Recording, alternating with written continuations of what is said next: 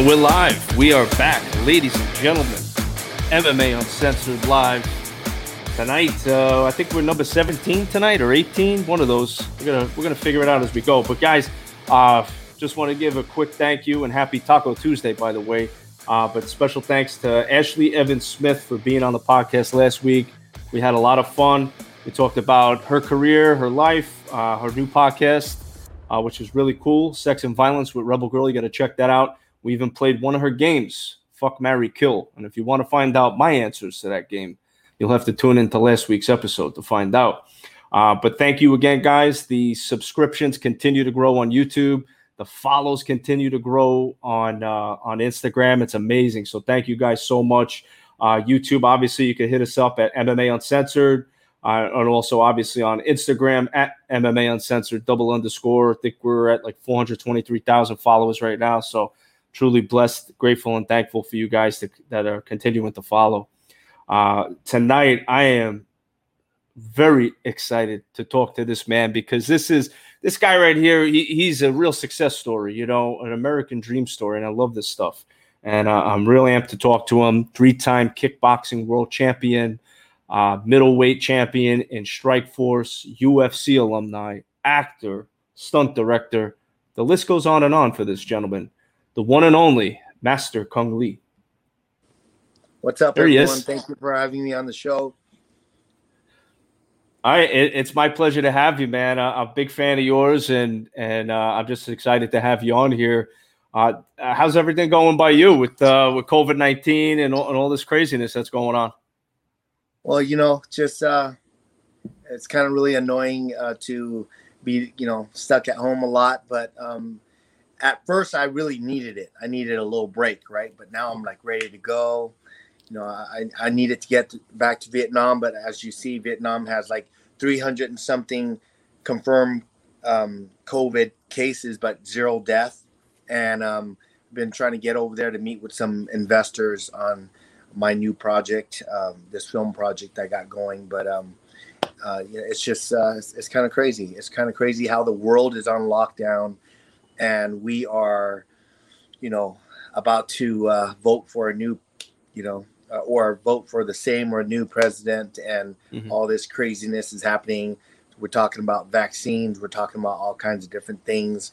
You know, it's the question for, you know, that I'm gonna have for you and all the viewers. What are you gonna do when you can't move around or you can't travel, you can't do things without having a vaccination? And guess who's providing the vaccination? Yours truly, Bill. Got to be careful. You don't know what you're going to get in that vaccination. That's right. Yeah, it's scary times, man. It's scary times. You know, the world, everything that's going on. You know, a lot of divide going on right now. We're trying to keep a light head. You know, trying to stay positive through this whole thing. You know, at least that's what's going on my end. Yeah. You got a project coming up. What are you working on? Well, you know, I've written one script, and it's in a Chinese investor's hands, and I got another script going, and it's just the script is like a father and son project, and you know, I just wanted to get with my investors in Vietnam, and you know, got the whole country supporting me, so I'm just looking forward to getting started. In the meantime, you know, I was just got my NRA, you know, guns, you know, gun training certificate. Started training some classes for, you know, people, and then the COVID shutdown happened, and then now we're doing a few privates here and there. But you know, it's just been crazy. Just you know, it's tough when you have to deal with people and you can't really work with big groups at once. You know. Yeah, it's got to be tough, you know, especially in your industry. You know, you're an actor, stunt director, and obviously, you know, you got a lot of extras around, a lot of people around, you know, the production crew. So, yeah, it's got to be tough on you, you know, especially with all this going on. Has Hollywood done anything differently, like to at least still get projects moving along, or are they taking every precaution possible? I think they're just taking every, you know, precaution possible. Right. You know, I know the bigger budget movies are going, but you know, you got to be on the quarantine, then you have to do tests and stuff like that. So, you like what I'm doing is more like independent, more self. Well, teaming up with some investors, smaller film, but more artistic and dynamic, where I can really have more creative control and stuff like that. Yeah, that's big. Creative control is huge. I like I do this podcast and I love having the control to do what I want with it, So I agree, you have that sense of freedom. And I think that's a great thing to have, especially when you're an artist, who wants to be constrained and told what to do. Well, right now we're all being told what to do. Stay home, wear a mask, and zinc and these other antibiotics don't help. I know, man. Everybody's trying some home remedies and all this stuff.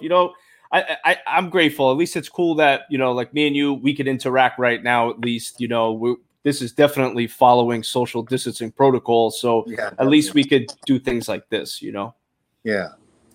But, I am super interested in your story because I know a little bit about your story. I don't like to dig too deep into people. I want to talk to you and get to know you live, but I do understand you were born in Vietnam and you got out of there during a very difficult time, and you've made an amazing life for yourself here in the United States. So you grew up in Vietnam. How long did you live in Vietnam for? I was almost 3 before I had to leave. Then during the time when I was when I turned 3, 3 refugee camps, a sponsor in Monterey, and then finally, got a home in San Jose. And then my grandfather, we are that typical family that, a dozen people, 4 rooms, but 2 of the rooms is one is my grandparents, other one's my great grandmother, and aunts in one room and uncles in the other room. And my mom was the oldest aunt, and with me, I was with the aunts, so it was it was rough. It's you don't have that much room because everyone has their clothes and makeup and all over. I just remember those times where it is what it is. That's just the way you grow up, and I just feel blessed to be where I'm at now, and my kids are healthy, and my family's doing good. And I started a new journey with my wife now, Sunshine Spring, and even with her, it's like it's a fight because we're up against corruption in Kentucky. Yeah. So it's like I'm fighting the 2-headed dragon. Everyone's all like, "Hey, Kung, do you miss fighting?" I sure do miss fighting. I love it when I was able to do it.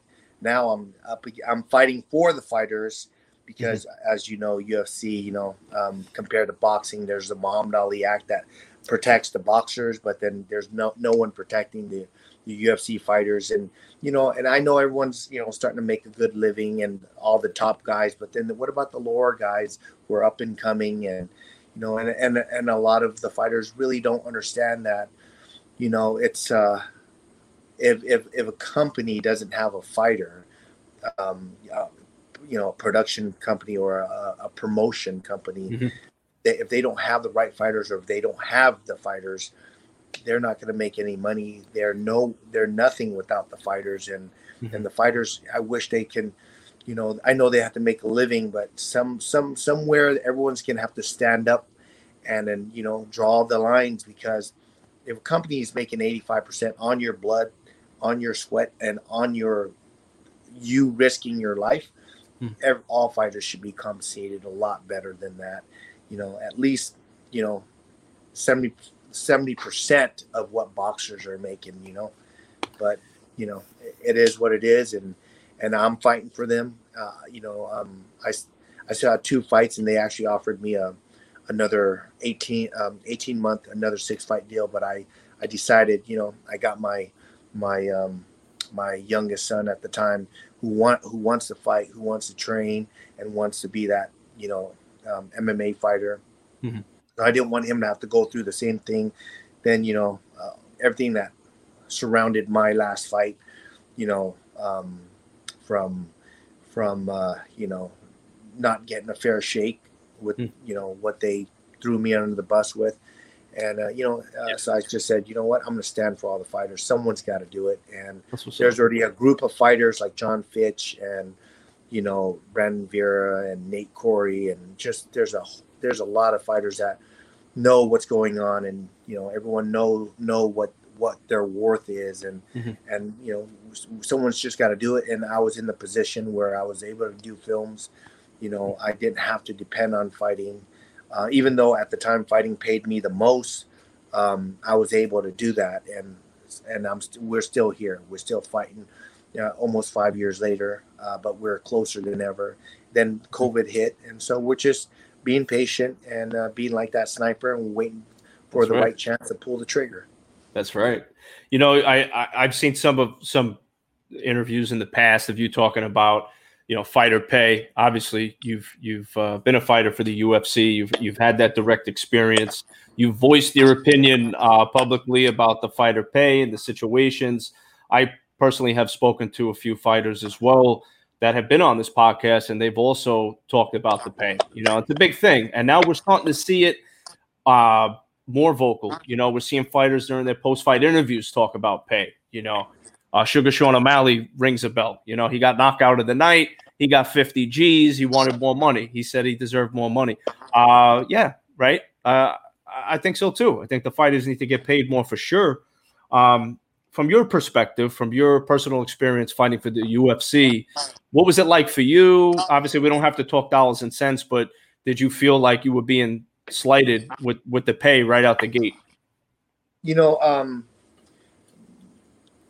Because of my position, I was at the time a contract fighter under Showtime, because UFC had bought out Strikeforce. Right. Remember, this is a monopoly here. They bought out Pride. They bought out WEC, and then they bought out Strikeforce. So there's really nowhere for the fighters to go and negotiate. And it wasn't a fair market. So at the time, for me, because I love to fight, I love to compete. So it's almost like, if I had the money, if it was already in the bank for me, I'd probably fight for free, because I've done it for so long. I've done tournaments where I paid my own entry fees and I paid for my own airfare, and I would travel and fight, all over the world, and represented America at the Wushu, which is a Kung Fu style full contact. It's called Sanda fighting. And then I flew to Rome, and I fought here when it was here in America, and another time in Hong Kong. And I paid for my own way. I did everything, and I raised my own money, whether it's car washes, walking door to door, calling all my friends and mom and uncles and everyone saying, hey, help me out. I need to get to this, need to travel to Rome and fight the best in the world. And, and when I went to the World Championships, I saw, the Russian team, the Chinese team, the Egyptian team, the Iranian team. Everyone's like, hey, if I win the World Championship, I'm going to get a house. I'm going to get a bonus 6 figures. I'm like, damn, how come the U.S. is not like that? I didn't really understand it. But so when I did fight, I was like, wow, I'm making money when I turned pro. And so I was just happy to make the money. But then when I got with Strikeforce, I got paid pretty good. I was able to support my family. Mm-hmm. Then when I was doing films and fighting, obviously, I got a chance to, say, hey, if I'm not going to fight for the biggest company out there, then I'll just retire. So mm-hmm. I went to Vegas and, talked to Dana and Lorenzo, and they offered me a contract that was worth more than what Strikeforce was worth. Mm-hmm. And so I was happy with it. But then when I realized what I brought to the table in China, remember I did Ultimate Fighter China, right. Tough China, right? So I wasn't just one of the coaches. I was the guy who ran it like Dana White. But I did more than what Dana White did, because I had to coach both teams, because both teams were like, when we went to China, I'm like, whoa, they're way behind. They're behind the curve, as in like training MMA fighters. They had great jiu-jitsu coaches. They had great striking coaches, but I brought out my own trainer too. I actually asked Javier Mendez if he was able to come, and he couldn't do it because of the pay. Couldn't afford it, And then so Scott Sheely at the time, who was training Matt Brown, train me and a couple of their UFC fighters. He said, I'll do it for you, because, we go way back. So he flew out and we literally saved the show. I helped direct it. I helped, I was because the Chinese on Lilang TV never even filmed a reality TV before. There's been several times I picked up the camera. I'm like, how do you do this? And then they're like, no, don't touch the camera. And, I always had a translator and I was trying to film it myself because there's been a couple of scenes where we had to reenact it because we missed a fight. We missed something that happened. And there's a couple of things that they should have put it on air anyways, but because of the Chinese censors and one of the coaches did, it was off limits. That would have been huge, right? But I don't want to bring that up because, I signed some stuff. But if that would have been on there, that would probably been one of the best shows because from the crazy highs and lows of things happening, it would have been good.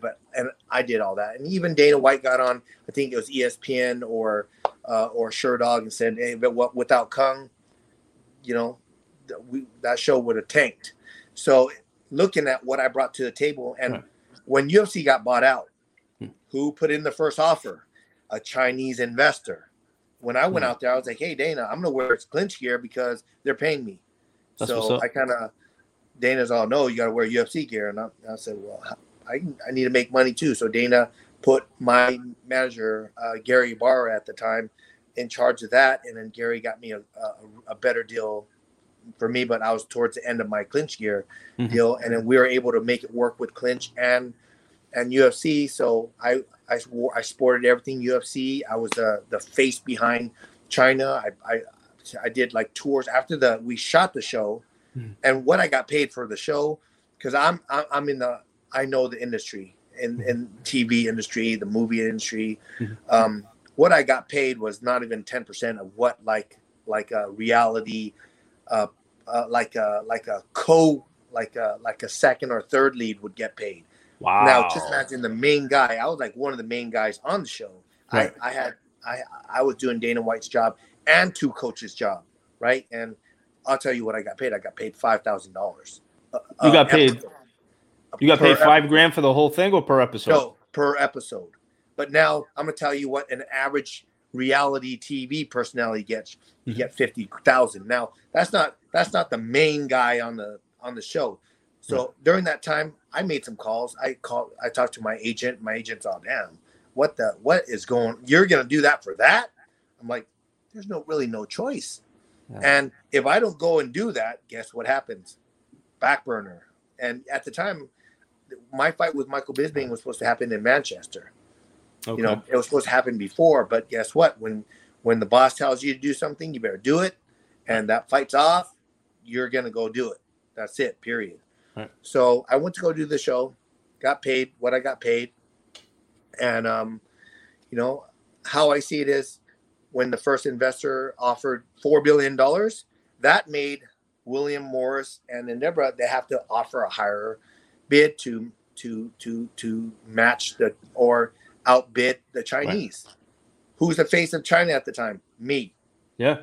So it's not just me, but the whole staff. That was, behind the UFC in China, but who was leading the charge? I was always put on front. After the show, how come was it Dana White doing the 10-day tour and promoting the fights? I mean, and then there was another Macau fight because after I fought Rich Franklin, they had Dong Young Kim, who was the next Asian guy who was up and coming. Right. They couldn't even sell out 5,000 or 6,000 seats. Mine was when I fought with Michael Bisping, they turned away people, thousands of people, thousands of tickets. Oh, I believe that. Yeah. So, I just felt like what I got paid, I was happy with. I wasn't going to complain, but I didn't know the dynamics of what my value was, because UFC is not going to say, look, this is what we're making. And this is what, the fighters are making, this is what you can negotiate for yourself.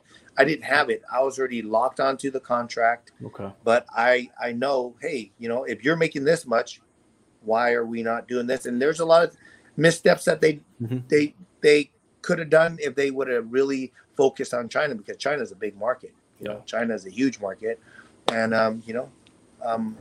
if it was up to me, I would have done a few things different. But I am just I'm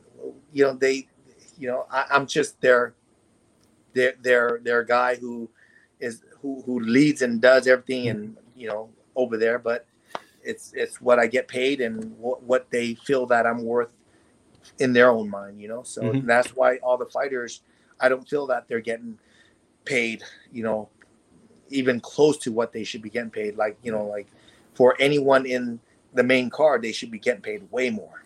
Yeah, I agree. It's funny, you brought up earlier, there's nowhere else for fighters to go, so like there's Bellator, right? But it's not at the level of UFC. That's one. There aren't other options out there. And I think that, and the idea always gets kicked around. You brought up the Ali Act, which of course that helps protect boxers, but do you ever see a union for fighters getting together? I asked this question quite a bit, but I'm curious to see what you say.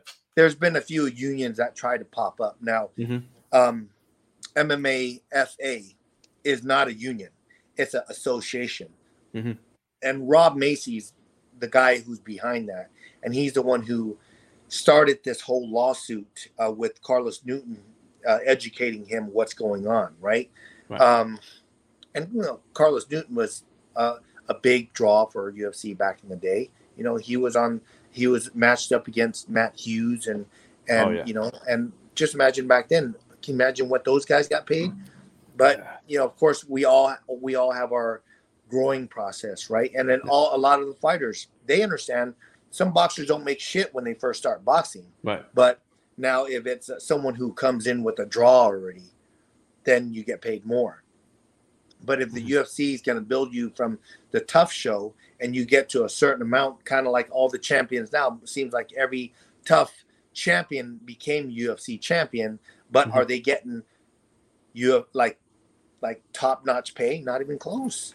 Not even close. Like I'm looking at some of these fighters, like Usman and Jorge. They just headlined the show, and I'm sure they got some great back end. They got maybe they got some great back end, but they still don't know what they're worth because they don't know what UFC really makes for themselves, because it's already been brought out there. It's like an 85% to the UFC and 15% to the fighters. And that's all the fighters on the card. Rough. Now, that's it's rough. Not fair. I don't think it's fair. Definitely not. Whether they think it's fair or not. And, so I've even heard some fans say, just be happy you're fighting for the UFC. Just be happy that you're getting paid and you're getting paid six figures. I'm like, dude, we're risking our life. And you're the one watching. You're the one on the couch. You're the one watching these guys bleed and get stitches after, or have concussions after, or get choked unconscious after. You shouldn't say shit. You should shut your fucking mouth. Excuse my Vietnamese. And just watch it and support the fighters. And that's how I see it. And there's a lot of great fans because they know. They've been educated. They've been with the sport maybe from the beginning or when it first started growing, and they understand, why is the boxers getting paid?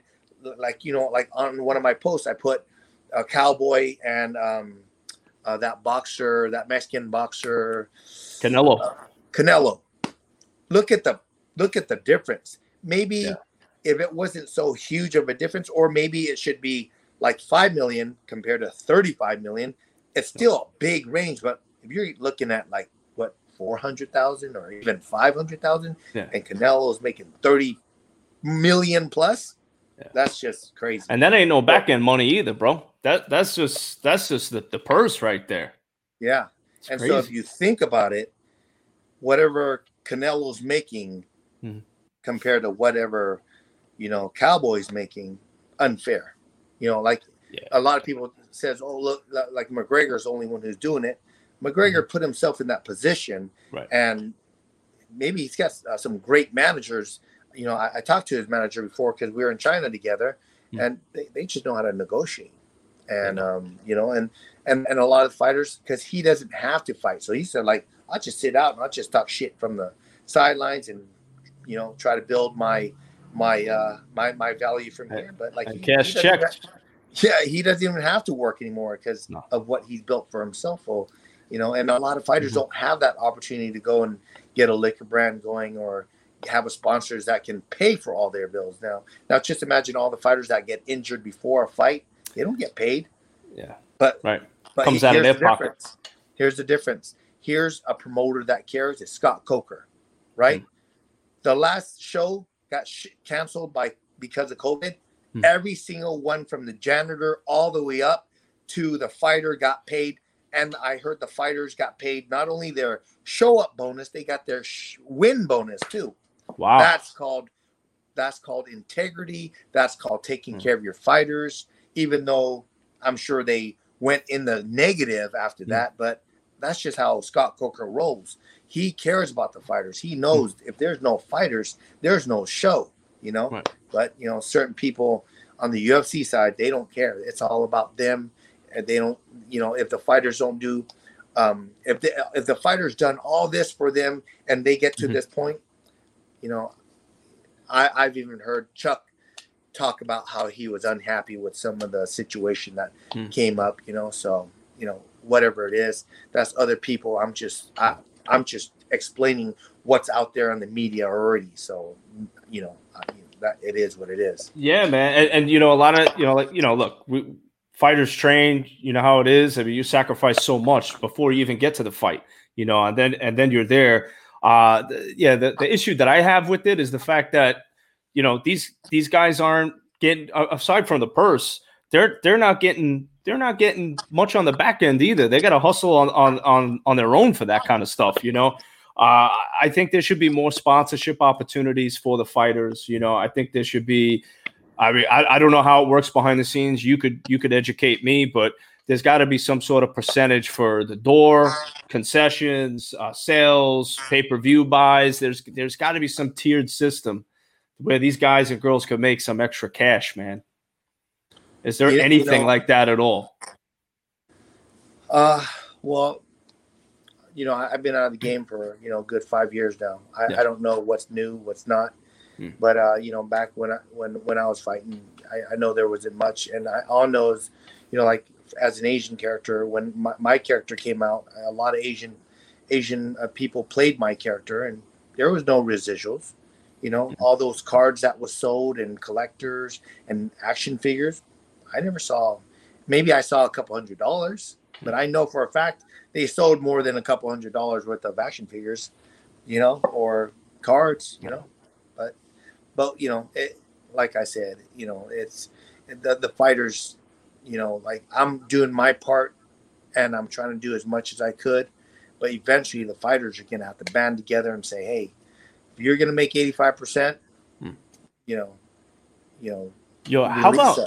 how about this? They do this Fight Island, right? Abu Dhabi, right? And Dubai spends a shit ton of money to bring sports over. We've seen it with boxing, right? We saw it with I think it was Joshua and the Mexican guy Andy Ruiz. Then we've seen it with wrestling, right? They brought the Undertaker out of retirement like 3 times already because they're paying big bucks to these people. So that's the big question I have is like, how much money did UFC make from Dubai that nobody knows about, but it's big money. And when I saw like Usman get like $630,000 for the fight, I'm like, I mean, don't get me wrong, bullshit. Great money, but in the grand scheme of things, un poquito. I'm not going to speak for any of the top guys.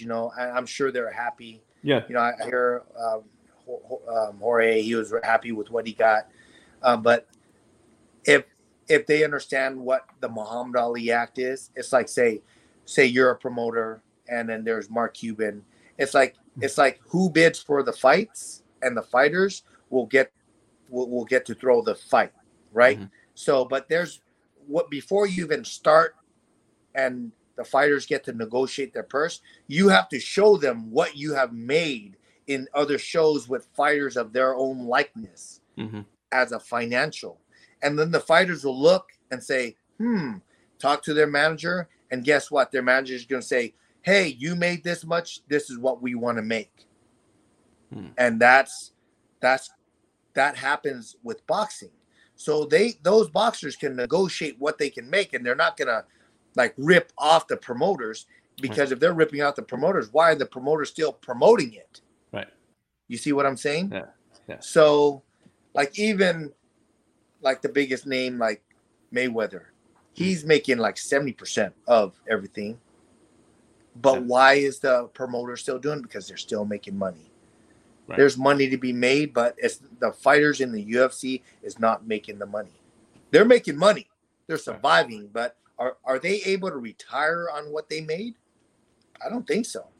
I don't think so. Depending on how good they are with their money, but lower end fighters that, trying to make it on the main card and stuff like that, like you said, they ain't making much money. So yeah, how are they going to survive? That's why I think a union would be great, man. Get some health benefits for these people.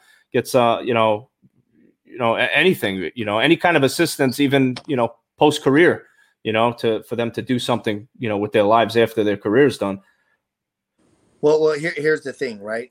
What the UFC say that they're not they're like independent contractors. Mm-hmm. Come on now. I mean, if there's been like other where Dana said like we're like the NFL now, Yeah. But NFL, those guys have they got their pensions, they got their profit sharing. If they make it to the playoffs or Super Bowls, they're all getting paid more. Mm-hmm. I mean, it's kind of almost sad that the bench warmers are making more than a high percentage of the UFC roster. The bench warmers. It's true. That's true. Yeah, it's it'll be interesting to see. Is there anything that you're doing actively, like behind the scenes, to get a union going or anything like that? I'm part of MMAFA. We already got over 50 plus signatures from Washington, from Congress, and as we are all waiting patiently to see what this COVID, this COVID is gonna. How it's going to play out in America, which is all waiting, I don't see it changing much, because if you really kind of dig down the rabbit hole, I mean, there's like, if you guys go check out, like all the real press on social media, you'll see there's a group of doctors that recently just went to DC and says, hey guys, I don't know what it's. I know there's they're saying zinc and hydroxy something. It's like an antibiotic or a Z-Pack. Okay. All that's the cure. That's the cure. And these doctors have hands on like with COVID, patients. And there's this one lady from Atlanta. She's a doctor, and she's like, I've had over 350 COVID patients, zero death. So it's, it is what it is. And that's all from that Z-Pack? The Z-Pack and zinc, and then there's another antibiotic, hydroxy something. I don't know exactly the name of it, but I know it's the Z-Pack, so. Yeah, I heard something about like it's like there's an anti-inflammatory involved too, and that helps with the COVID-19. Yeah, I hear a lot of different things about it, but I did hear something about that. I didn't know it was a Z-Pack though. Yeah, well, everyone, you just got to do a little research, and you'll understand. Of course, it's like the flu, but I got this chart right. Here's leukemia, way on top. It kills more people in a week than all. Like, there's a list of like 30, and COVID is down there like fifth from the bottom. Yeah, I saw that the recovery rate's like 99.4% or something like that. Yeah, but they're just not focusing on that. It's the fear factor. It's not the COVID factor. They want us to all be in the fear factor, and they want to see who is compliant, who's going to wear the mask, who is social distancing. So, it is what it is. I know they want to control the sheep. That's the way I say. Yeah. They want to. And the crazy thing is what COVID has done because whoever master plan this is to put it into, the American and at one point the world. And how come Vietnam only has 300 and something cases and 0 death, and then a lot of the other countries, that are independent, and not part of that, that one world thing that I see that's going, pretty soon. What are you going to do as if you can't travel without a vaccine? And I'm sure all you guys heard of the vaccine. They talk. It's an option that if you want it, you can put the chip in it. Come on, man. That's the mark of the beast right there. Yeah, man. You want to take that? No, thank you. Yeah. No, thanks. So what if that starts into play? What's going to happen? What's going to happen? You're probably going to have you're going to have some craziness happen. Sure. So we're seeing a lot of it now too in society, and it's distracting. We got protests, we got riots, we got obviously this disease that's and I've seen it on the news. They'll say like other countries, they don't have the testing the way we have, and that's why our numbers are bigger. They're I don't know. I don't I gotta watch what I say sometimes, but I gotta tell you, I'm not a big fan of this whole COVID-19 thing. I think that a lot of it is really like we're all test subjects right now. That's how I feel this whole thing is. I mean, I understand your position, but someone like me, I'm not saying it's my fact. I'm just stating other people's facts, so how can they do me wrong? I'm just saying this is what I saw, and it's on the press. It's on social media. Mm-hmm. I saw it, I saw it on Brandon Vera's site. He dropped it, and I saw the whole thing that's 45 minutes long. These doctors are out there proving their case that there is a cure. While I don't know who it is saying there is no cure. It's going to be like this forever. Well, I don't think so. I'm optimistic at least, right? I want to obviously think things are going to go back to normal eventually, but I don't think they're ever going to be the same. This has kind of gotten drawn on too long. You know what I mean, Kung Lee? So I think I think that this is more of like an adjusting period for society, and moving forward, I think we're going to see a lot of this happening. There's a lot more darker stuff that's going on out there. Yeah. If you guys don't, I mean, it messes with your head when you really dig into it. And a lot of people are like, I don't want to hear it. I don't want to see it. I just want to live my life. But man, it's like try not to turn a blind eye, because racism, crime is up. I mean, home invasions. Just recently, 80-something-year-old Asian lady got lit on fire. I mean, everything that you can see that, like you watch on the movies that has like talk about like things like this, it's happening. Yeah. And if you turn a blind eye, nothing's ever going to change. So if you post about it, you're doing something about it. If you talk about it, you're doing something about it. And I think that's just me as I have a lot of people following me on, Facebook and Instagram and Twitter. And I thank you for everyone's support, but I just also want you to know and understand, if you do a little research, you don't have to live so much in fear, because now there is a cure. There are antibiotics that you can take. Even zinc will help, so, and there's a lot of things that are hidden, like what's going on with the UFC and the fighters pay. No one knows about that, because we don't know exactly what the UFC is doing to hide all this from all the main fighters that pay and put money into the top executives' pockets. Though the fighters are the one who's bleeding. They're fighting and they're getting it's like the high level of these guys. It's like they're getting hit by trucks, and they're trying to kill each other to entertain people. But at the same time, the reason why they do it, yes, they love it. And they probably do it for free, but if they had the money to do it for free, they would do it. But they're doing it also. They still have to feed their kids. Like what I saw Usman saying, I wish this COVID stuff will go away. I want to take my daughter to Hawaii. Like, he's thinking about his daughter. So, he's thinking about her future. Right. But like what he's getting paid, he still has bills to pay. And I'm sure he's giving his daughter a little bit for her future. But for a main event like Jorge and him should be like, yep, she's set for college. This fight, she's covered. Of course. I'm just gonna be around when it's when her prom comes around, because I'm just gonna put my foot up. Come here, son, have a seat. But you can't talk like that. You really can't. You can be like, when's my next fight? I gotta keep making that money. I gotta make sure that her kids are taken care of.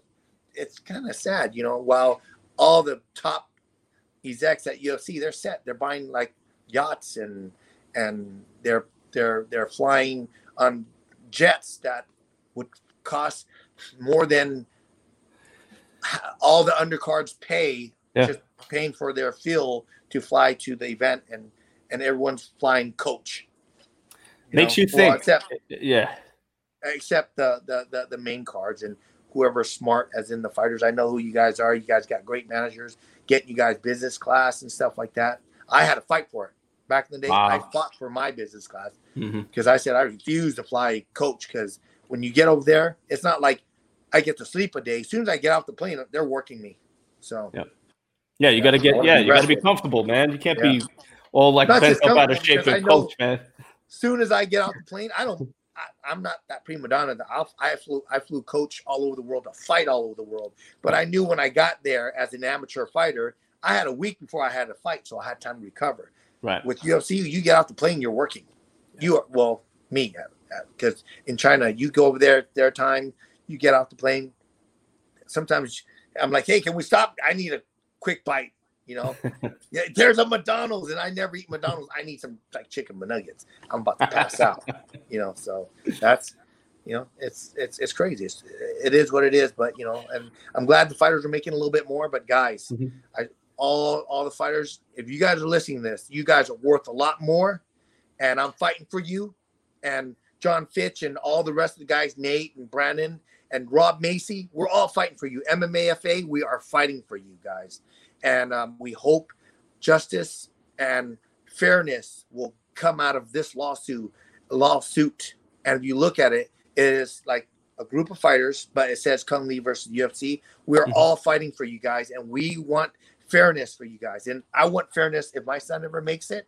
I don't want him to fight, but man, he's that kid that wrestles and fights, and I tell him no headshots today, and I'm looking over and he's like trying to knock the other guy's head off. I'm like, oh my God.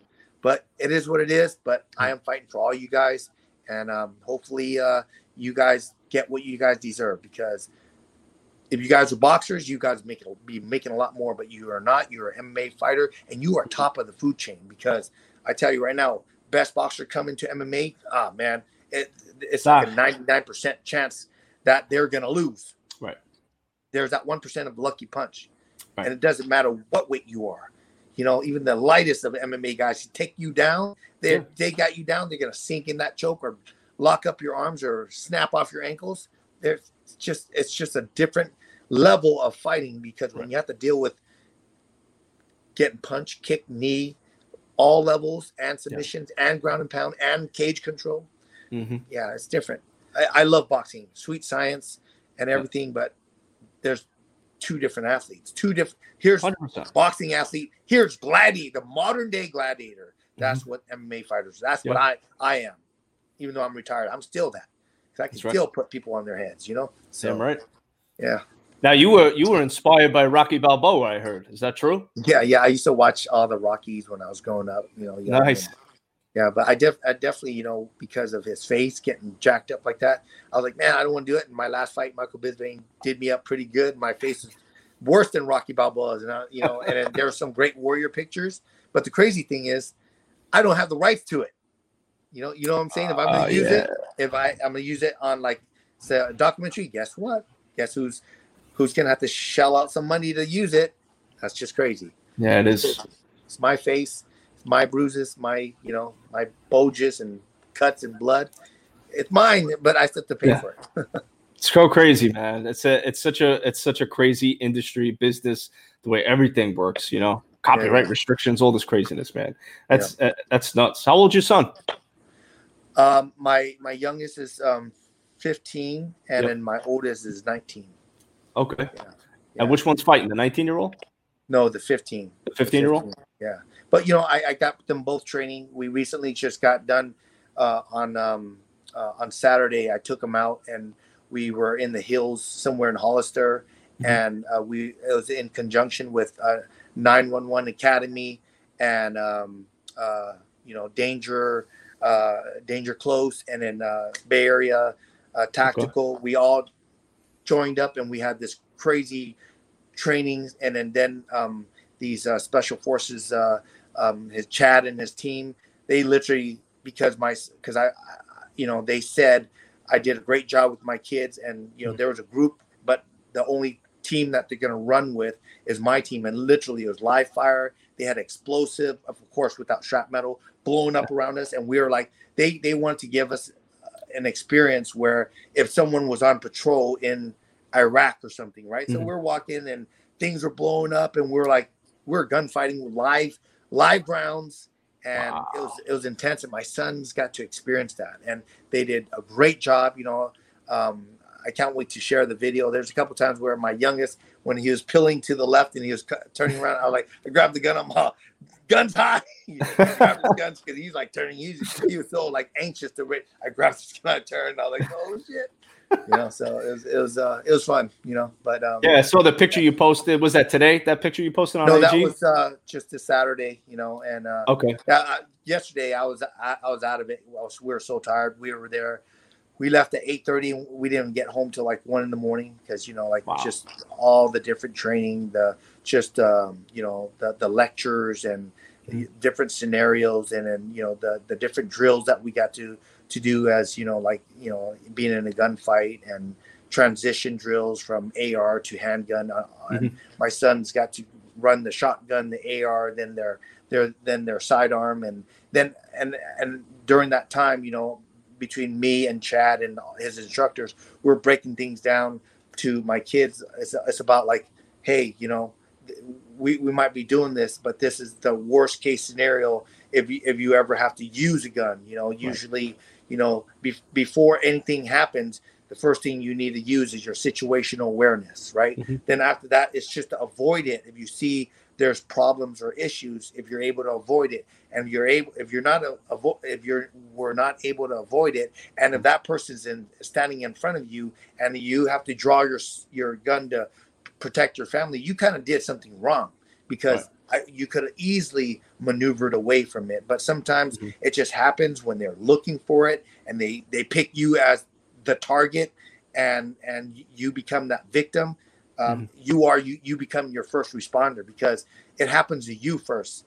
A lot of, like now that I'm teaching some guns, and a lot of people well, the police are the first responder, or the law enforcement is the first responder. Nope, it's happening. You are your first responder. So I'm trying to, all parents around the world, they want the best education for their kids, right? But the best education right now is survival in the world we live in, because there's racism. There's always been racism, but elevated because of the COVID and everything that's going on, home invasion. If you don't know you're being followed, you are that easy prey, that easy victim. And between Bat Tactical and 9/11, we're all trying to collaborate to spread more knowledge to people who fall easy prey, who are the sheep, and who should work on being the hard target instead of being the easy victim. Because people are now in San Francisco, this lady who had a Tesla, who had 4 angles, she pulled up, and 2 guys came to the right and to the left, and then one guy came behind her. She was just able to maneuver out of it, But what if the car in front of her was stuck? She's trapped in her car, and first thing's gonna happen is they're gonna break her window, and you almost got to put your mindset as, what would you do to take over this car? So naturally, if it was me, I'm already gonna hit the window with something that just smashes the window, reach in, grab her, pull her out, and then take her purse or whatever it is. You almost got to think that way so you can defend it and what to do when it happens, So a I lot of agree. craziness. Yeah, a lot of and everybody's got to be prepared. I think everybody should have a piece in their house. You never know. There's a home invasion. You got to be ready to defend yourself and your property, because we don't know what's going to happen. All these protests going to escalate. Are they going to calm down? I think it all depends on what the government wants to do. Really. Well, the government really works for us. So it's how we voice and how we execute things and how we petition things. It's not about running out and protesting right now, because I think it's way too dangerous. But you can also vote, and you can also petition, and you can, there's a lot of extra things like in California. How ridiculous is that? Like I hear you can't even sing in church, or you can't even go to church, and even something with Bible studies. How is that? That sounds demonic to me. Yeah, that's like the work of the devil right there. So, and I know a lot of people don't believe in God, but then there's a lot of people that do believe in God. And if you believe in God, you better believe there is a devil, and he's at work right now. He's kicking up his heels, and grow that faith, and know that God's there if you accept him, and if you pray to him, and you have faith in him, because God, in front of you, no one can stand against you. That's how I see it. When it's your time, it's your time. So don't live in fear. Don't live in fear. You got to live your life with integrity and to help people. And of course, you got to help yourself first before you can help anyone. But if there's an opportunity to help someone, help someone. Don't turn that blind eye. That's how I see it. And it's crazy. Yeah, I appreciate your insight on it, man, because I'm with you 100% on that. I do have. I just want to change gears a little bit. I got some questions from the fans. Sure. You'd like to answer some. Love the fans. Awesome. I got. Let's see. I got one from Anthony Cruz. Anthony says, "Does Kung Lee remember back in '97 we were supposed to fight in MSG in New York, but for some reason the fight fell apart?" You know what? It's been a long time. There's been a lot of.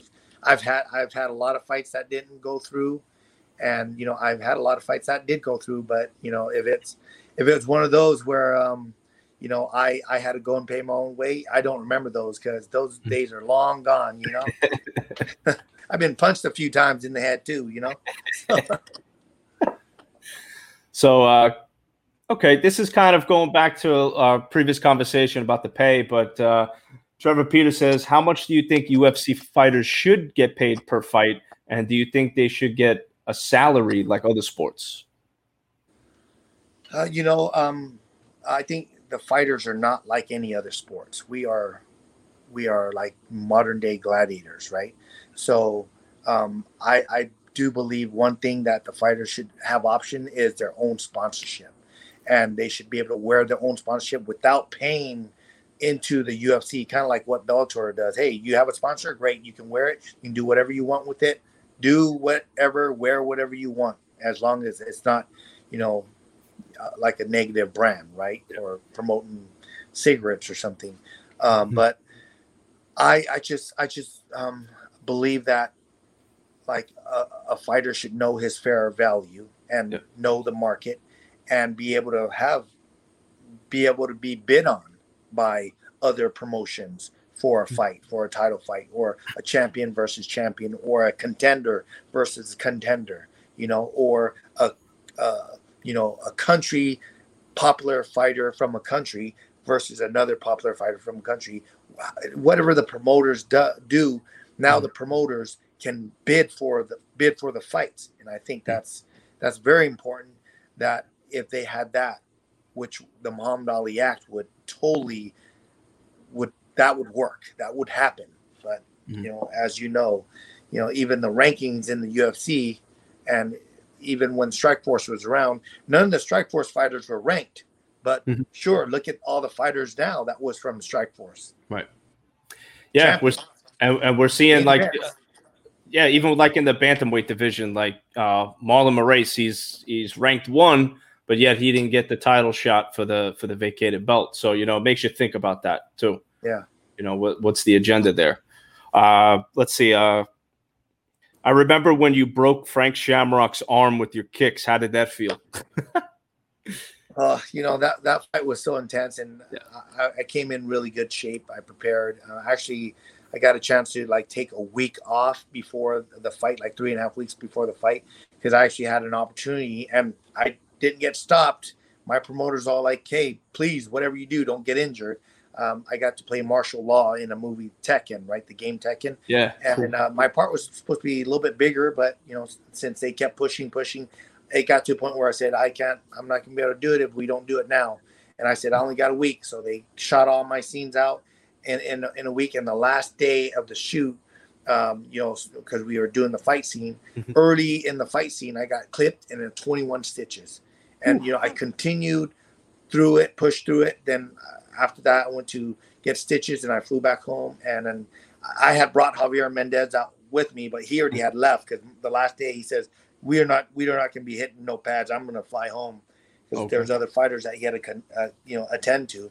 So when I got back, he's like, what the hell happened? Why? I didn't see stitches the day before. I was like, sorry. Accident. Right. So, but I did from that because I got a chance to rest and I trained so hard up into that time. And by 3.5 weeks, I didn't get a chance to really spar hard. So my body was fresh. I didn't even feel tired. I was like, every round I was ramping up and I was getting stronger per round. And, it was one of the most amazing fights. I just remember the one thing that I do remember is I started out with some wheel kicks and Frank tipped me over and ducked underneath of my wheel kicks. I come back. I remember obviously, I told you no wheel kicks. How come you're doing wheel kicks? I said, I couldn't hear you because it was like deafening. It was so loud. He's like, no. I told you beforehand. I'm like, okay, sorry. He must have hit me really good. It was funny. It's the banter that we had back and forth. He's like, no, just go out there and score points. And I was like, I'm gonna try to break his arm. And in my head, I was thinking that, and guess what? I broke his arm. Broke his arm, man. Yeah. Wild stuff, man. Such a great fight. What movies are you working on right now? Well, it's been about 2 years since I've worked on any movies, and I've turned down plenty of projects. I just feel like, 2 years ago, I on this site where there was a lot of voting going on, and Donnie Yen got Best Hero, and I got Best Villain. So I feel like, man, what am I going to do? Am I going to continue to be this villain and play the Yakuza or the Chinese mobster or the villain that everyone kills? And I said, no, you know what? I'm going to learn how to write. And at that time, I already started learning. And I said, I'm going to produce my own projects and I'm going to do my own thing. And if the right projects from Hollywood or an independent production comes up, then I'll do it. And there's been projects come up, but I just haven't had a chance to enjoy any of the reads for the characters that they want me to play. So I just said, you know what? I'm in a position where I don't have to take anything, so I'm not going to do it. And then, I think my agent's mad at me that, he hasn't called me or anything. So no big deal. But I'm happy where I'm at. I've written 3 scripts, one as a father son, and then one as an action, as an agent from Vietnam, and then one as a TV series where the movie from the father and son will turn into a TV series, and it talks about the balance of power between heaven and hell, and that happens on Earth. I like that. Yeah. I would definitely check that out, man. There was a guy that he wrote his own script too. He did his own thing, and his name was Sylvester Stallone. I think he did pretty good. Yeah. So you're right there, man. You got that inspiration from him. Yep, that's right. Name game. So this is a game where I throw some names at you, and you just tell me the first word that comes to mind. All right, play it. Sure. Yeah. Dana White. Pass. Scott Coker. Love the guy. Integrity and true martial artist / promoter. What's up? Conor McGregor. Hey, smart, witty, and he's made it. That's what's up. I always got to throw this out because he's all over headlines right now. Mike Tyson. You know what? Hey, did you not see Mike Tyson hit the mitts? Ooh, scary. Yeah, so that's scary. I want to be able to half that when I'm 53, right? So I know my kicks will be that way. Hell yeah, man. Yeah. Definitely they will, man. So what you got? Anything coming up next as far as obviously we talked about movies, but anything coming up for you media wise or anything with your sponsors or anything like that? I've been working with Bay Area Tactical and Evoke Mm-hmm. Tactical, and then now I'm, collaborating with 9/11 Academy, and we're just trying to make people be more, better, as in like, people to help them become hard targets, right? And Right. it's just the world we live in, and I think, I'm going to share more knowledge on, like, bladed weapons, and you don't have Mm-hmm. to be a knife fighter to will a blade. If Mm-hmm. you've done cardio kickboxing, and then you can check out my YouTube page. Okay. I just put it on there just so other people can educate themselves. If you have a knife in a reverse position, if you throw a punch, and if you know how to throw, like, because you've done cardio kickboxing, now just imagine two blades in your hand, even though you got it from your kitchen, Mm-hmm. and you're throwing combos at someone with the blade, and then all you have to do is, if you don't want to hit them with your hand, hit them with the blade. Look what the damage you can do. I believe that puts you at the advantage whether you're a girl or not. Because if I see, some girl, and I'm like this, like predator, I'm trying to attack this girl, and she's throwing combos at me with blades, I'm out. Yeah, I'm gonna hightail out of there. I'm not gonna mess around and try to that's shoot right. a double and get double stabbed. So I'm with you. and then I got my own line of pepper spray coming out. It's a military grade. It's called Fight or Flight, kind of the same as I have an Instagram handle called Fight or Flight Official, and then we a lot of people don't want to fight, don't want to carry a gun, so you Mm-hmm. might as well carry. We have big, like, fire extinguisher pepper spray type. You walk around, you're gonna make a statement. You're walking around with that, Wow. and that shoots far. Even if wind is going against you, that will hit someone. So Wow. I got that coming out, and that's in conjunction with Bay Area Tactical. So my partner, Dennis Ho, he's always, always one to, give it a try, and always, taking care of me. So I appreciate, everyone from, the Bay Area Tactical side, and Evoke Tactical, and now 9/11, with those guys, learning, and all the shooters I've learned with in the past. I'm grateful, and I'm able to, teach it back to my kids, and now, on the field with, civilians.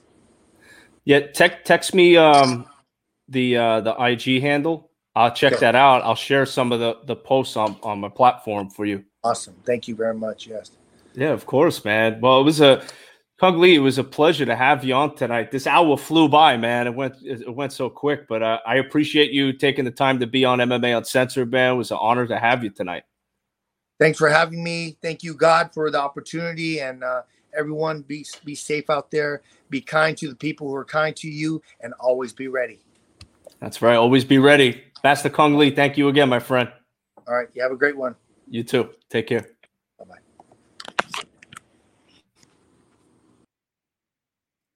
Ladies and gentlemen, Master Kung Lee, the guy, amazing guy. What a fun guy to talk to. I really enjoyed myself tonight. And I hope you guys did too. I'm sure you did. Very knowledgeable man, very accomplished, and I love these success stories, man. They're unbelievable. Shout out to sponsor Hemp Boca, baby, for all your CBD needs, baby. They are the number one in the game. You got to check them out. They got this post-workout massage oil. It's unbelievable. So after your training is done, you get your girl or your guy to rub you down after. I promise you, like new. I do it. I take it. You got to do it too. So check them out. And if you use coupon code MMA, you get a special discount from yours truly. So you definitely want to check that out. Again, it was a pleasure and an honor to have Kung Lee on. Next week, we're going to have something very interesting. So stay tuned for the announcements. But guys, happy Taco Tuesday. Hope you enjoyed your tequila and tacos or whatever you're doing tonight. Remember, masks, hand sanitizer, wash your hands, social distance, follow the rules, guys. Follow those rules. All right. Have a great night, guys. Take care.